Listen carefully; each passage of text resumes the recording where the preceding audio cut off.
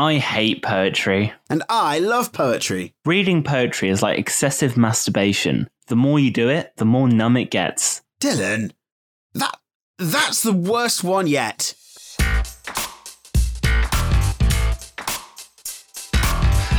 Oh, man. We've just had a break from recording. You probably won't tell because the episodes are, in how they are on a podcast. Yes. You're not with us in the present. But yeah, it's been a few months that me and Charlie have gone and done our own thing. It has. Just been very busy individuals, haven't we, Charles?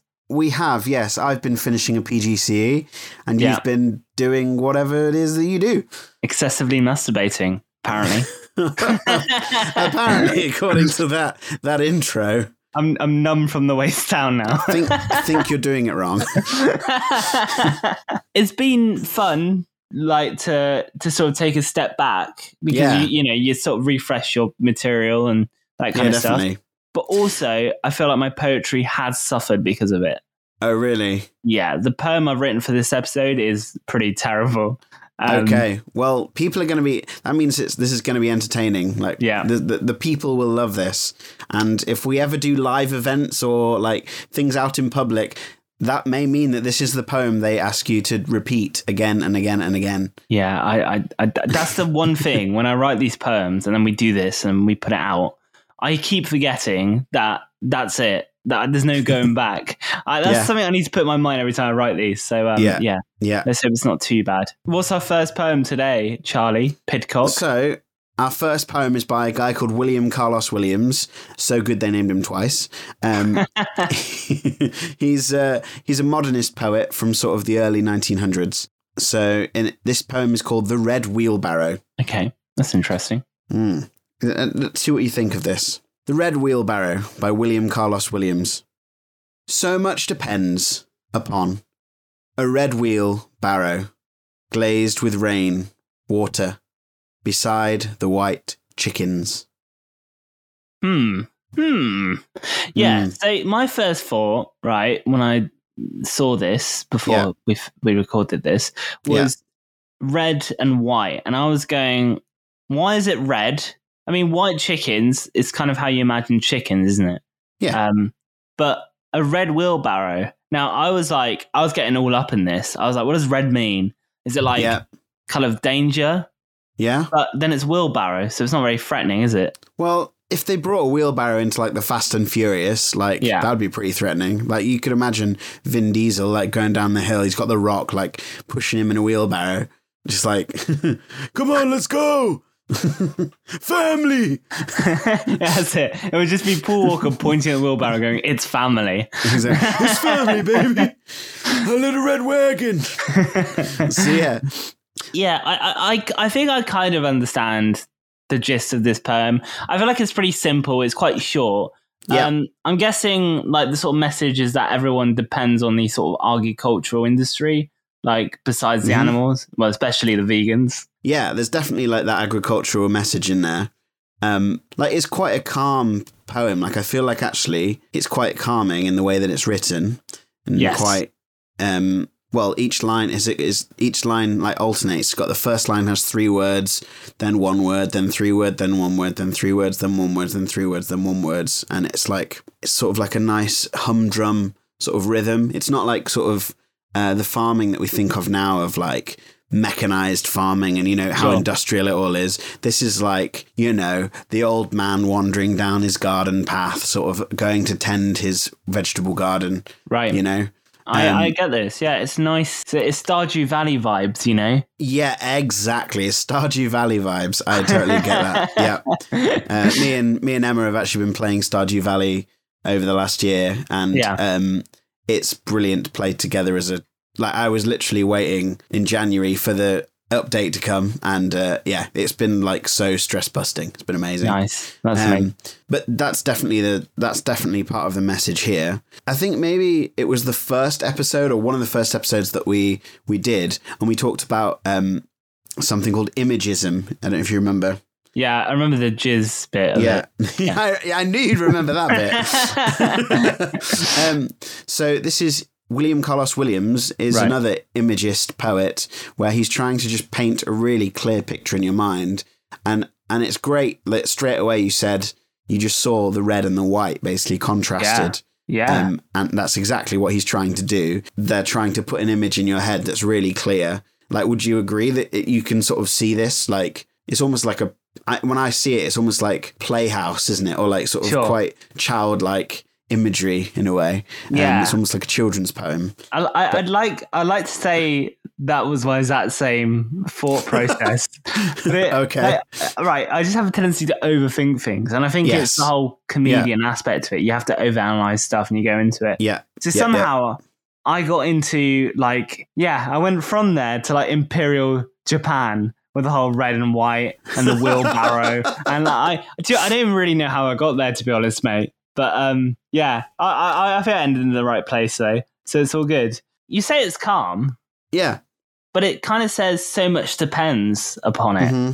Like, if we didn't have that, it's kind of like the fundamental of survival, right? Yeah, definitely.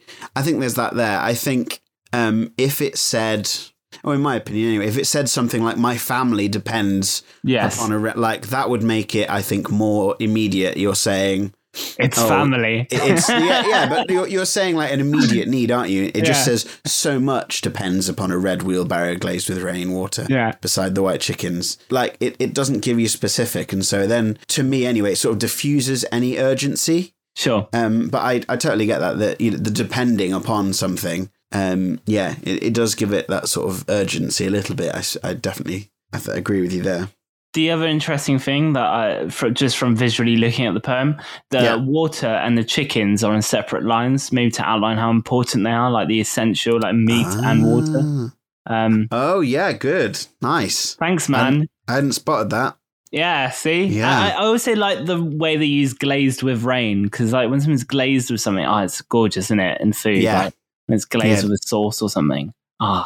Yeah, exactly. It's aesthetically pleasing, isn't it? It's beautiful. It's and I think the glazed rain. You were saying something about Japan. I think actually the glazed rain does give it almost that sort of East feel. Yeah, you can imagine those Japanese sort of pictures with the blossoms and maybe some dew hanging off the blossoms. It's that sort of glazed feeling, isn't it? I totally get you there. That's definitely there. Yeah, I mean, I quite like this. I kind of imagine it as like a picture in my mind. So I think he's done it right of getting, transferring that image, even if I somehow got to Japan in the 1940s. I think I got to the right place eventually.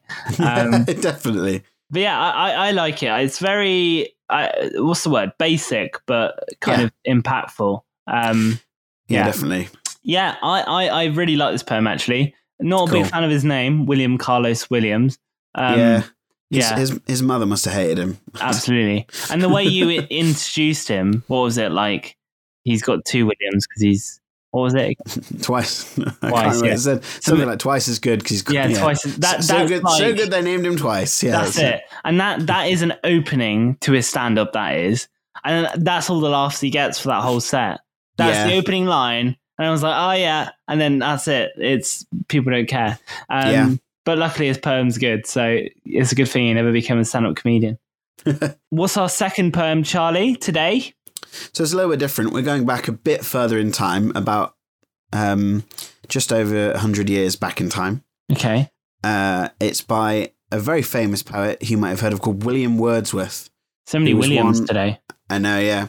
This is the William episode. Yeah. This is his most famous poem, I would argue, maybe one of them at least. He was a romantic poet, which doesn't mean he just liked to chat up all the ladies. Right. It's a style of poetry, which you'll hear in a minute. But this is called Composed Upon Westminster Bridge, September 3rd, 1802. Oh, okay. There's a date. That's interesting. Yes. So I know we've had this conversation before about how we think poets often are really rubbish at naming their poems. Yes. Before we read this, what do you think about this title? Is it any better? Is it worse? Yeah, I'm not too sure about the date aspect of it, mate, to be honest. It feels more like a blog post. But okay. Happy to give it a shot, see what's going down in the old world of Bill. So yeah, let's do it. Awesome. Let's have a look at William Wordsworth's first TikTok post. Here we go. Composed upon Westminster Bridge, September 3rd, 1802, by William Wordsworth. Earth has not anything to show more fair. Dull would he be of soul who could pass by a sight so touching in its majesty. The city now doth, like a garment wear, the beauty of the morning, silent, bare. Ships, towers, domes, theatres and temples lie open unto the fields and to the sky. All bright and glittering in the smokeless air, never did sun more beautifully steep. In his first splendour, valley, rock, or hill, ne'er saw I, never felt a calm so deep. The river glideth at his own sweet will. Dear God, the very houses seem asleep, and all that mighty heart is lying still. Quite a performance there, Charlie. Thank you. I do like romantic poetry because it's just, they go a bit crazy. They're like, oh, the world is so amazing. Blah, blah, blah, blah, blah. Yeah, so that's my definition of romanticism. So, well, you know, this is Westminster Bridge, I'm guessing, right? Yeah. Because of the title. Yeah. I mean, obviously in 1802, which I'm guessing when this was kind of based or written, could be wrong. It's in the title. I'm guessing Westminster was a very different place as to when I was last there, when I lived in London. But my experience with Westminster Bridge is just sort of seeing like politicians and like bankers coked off their face, like power walking on the bridge. Like in the morning, you see them, like, you know, and I feel like this is missing in this poem. I feel like this would be a great addition to it. But maybe that's not something that happened. So, it maybe it was a completely different time. But I mean, I love London. Don't get me wrong. I lived there before. Love the city. One of my favorite cities. But I really don't think like Westminster Bridge is beautiful, really. And it's definitely not the most beautiful place on earth, which I think it's almost like what he's trying to imply as being so romanticized with it, right? Yeah, definitely. Yeah, I don't see it, really. The only time I think London is like beautiful is when it's like foggy or rainy. Like it's just a strange city. I don't feel like when it's sunny, because there's so many buildings and it's such a sort of wide range of, like, the buildings are like a wide range of ages. Sorry, this is not turned into a geography podcast, but I love geography. I hate geography. No, I don't know, man. I feel like maybe he's taken some drugs and everything's great, you know? Okay. I mean, you know, in the Victorians were known to, you know, be opioid takers and stuff like that. So, you know, I can't confirm or deny whether he did take opium, but, you know, maybe he did. Maybe he did. I think what's really interesting about this poem is it's romanticizing it. So that's what romanticism is. It sort of makes everything has to be big and grand and sort of give you that feeling of it's something bigger than you that sort of overwhelms you. It's called, like, there's a concept called the sublime, which is like, say you went to the edge of a cliff and you looked down, or you got to like a mountain, you looked up, and that sort of feeling of like that punches you in the gut that makes you go, oh my gosh, like that's huge. Like it's like when you think about space, like the bigness of space. Sure. You're sort of engaging with the sublime, and that's what romanticism tries to do. It tries to make you feel that sort of, oh, like the world is so big and I'm so small and like I am minuscule, basically. And this is what he's sort of trying to do. Yeah. I think we both get that feeling when we go on stage. I think that is a feeling you get on stage. I don't get it so much when I'm like in the city and I'm looking up. Actually, I only got that when I was in New York just because it was so big compared to London and Europe, the size of the world. But it's so strange that when you go on stage, the world feels much bigger than it actually is, or to you. Yeah, I mean the world is big, obviously, but it's weird. It kind of like stretches out as you go on that stage, because it is a bit like being on the edge of a cliff, right? And I feel like it's I don't know. It's strange when you're looking in the audience and you're watching someone else do it. It seems so easy, or it seems so so small, you know. But it's not until you get on there everything becomes big and enlarged. Well, you live and die by the audience, right? So that would be that feeling of overwhelming, feeling like something could crush you, something like you have no control over this thing. It is larger and bigger than you. Right. So I totally get that. And this would make sense. This poem would make sense to the date if it was someone going on stage, because it was a date of that happening. And if they absolutely, screwed it on stage, that'd basically be the day of their death, really. The day they got slayed by the audience or whatever it is. Whereas this, I'm guessing it's just another day in 1802 where he's got up in the morning, he's gone on Westminster Bridge and he's written about it. So why is the date important in this, Charlie? Well, that's how William Wordsworth often sort of named his poems. It was about where they were composed. They're not necessarily titles. It's just, this is the feeling he felt. It's sort of like, in songs, what I try and do is a feeling that I have, I try and put it into a song so that other people might feel that feeling and relate to it. And I guess that's sort of what he's trying to do. He's trying to bottle stardust, essentially, like what he feels. He goes onto Westminster Bridge and he has this sort of almost spiritual experience of the world around him, and he has to write about it. But as we know we've read some William Wordsworth before, which was I Wandered Lonely as a Cloud, he often is writing it after the fact. He's often on his couch, or do you remember we talked about how he was sort of lazing at home writing this thing?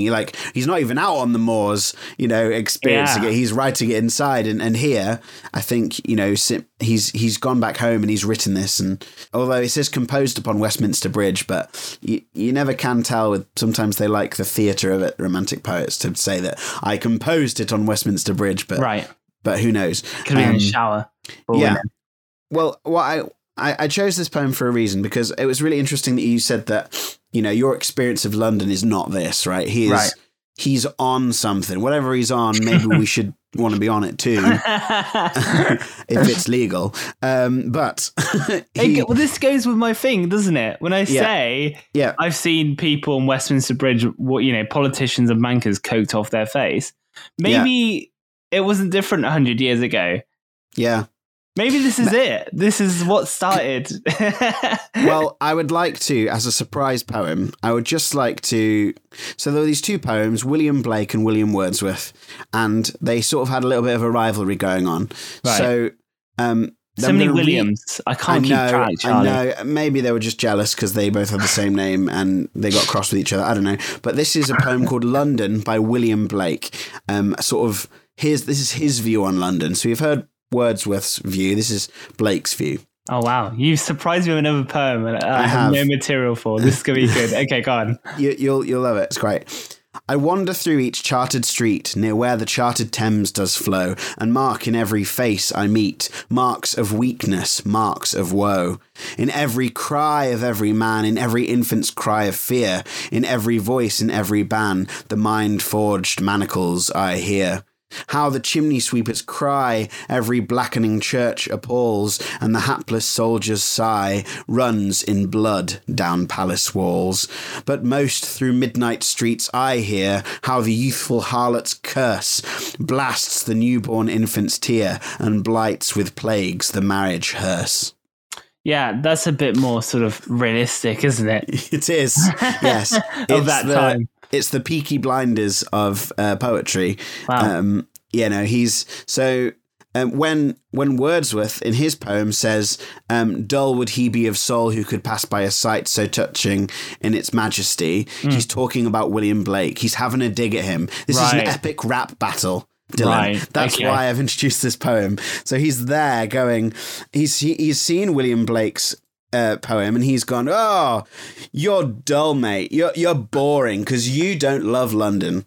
But William Blake is saying, he's like, I do love London, but I just hate what's happening in there. I hate that there's, all these women who have to become harlots to survive. I hate that there's infants who are dying and hungry. I hate that there's poverty, the mind forged manacles. Like that's almost like Lord of the Rings sort of style language. Okay. So these two poems, I feel like they bounce off each other really well, and they're epic rap battles against each other. So I like that. That's really cool. I feel like is it William Blake? Yes, I like him. He's a realist, and but also he is kind of speaking of the issues that William Wordsworth, sorry, Wordsworth is all right, has completely whitewashed, because he has whitewashed London, right? Yes, yeah. It's like tourism ad, you know.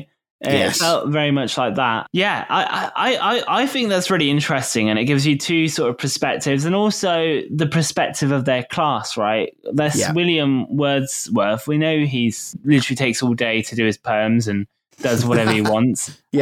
So London Tim is going to look very different. Someone who is, sweeping chimneys and getting black lungs or whatever it is. So definitely. That's really interesting, and I still think that's relevant to London today. You know, like a lot of politicians in London, they really do sell London as this kind of really polished city with no problems. It's beautiful, and then you got places like East London that suffers massively with the issues. And I remember a few years ago when they published a crime stats of London and then East London, like they were separate. So I feel like segregation's still going on, not to get too political, Charlie. But it's funny how things don't change, and how things can still be relevant, and how people talk about London. It's London's a great city, but it's obviously not without its problems that, Yeah, there is. That was beautiful, Charlie. Thank you. Sorry, I just had to pull that out of my sleeve. That's a very crafty move. I did not expect that. It's Dylan's poem. It's Dylan's poem. It's Dylan's poem time, Bob. I'm a bit scared of this one, actually. Okay. Just because I literally did it last night. Yeah. And usually I edit them throughout the week or whatever. Yeah. But I had zero inspiration, and I haven't edited it. So I literally typed it like I would an email and left it. I haven't edited this. So if it's really bad and it doesn't make sense and it's stupid, then I'm sorry. No worries. Can I open it, or do you want me to listen first? Listen first and you can open it. Okay, sure. I don't even have a name for it. So let's call this July. Okay. 2021. For the sake of doing it like William. Yep. Okay. So copy from the best. Exactly. Maybe not. A handshake now feels wrong, just like a baker's son eating at Greg's. People hugging each other, you might as well peg. You're so close to me, it's making me anxious, spewing your germs over me like a blank canvas. Is this who I am now? Some sort of germaphobe freak? I guess time will tell if I ever will again lick someone on the cheek. Okay. Pretty weird, man. I mean, I had no idea where I was going with that. I think that was Dude, I love this. Really? This is great. Yeah. I just feel like it's got so much of your personality in it.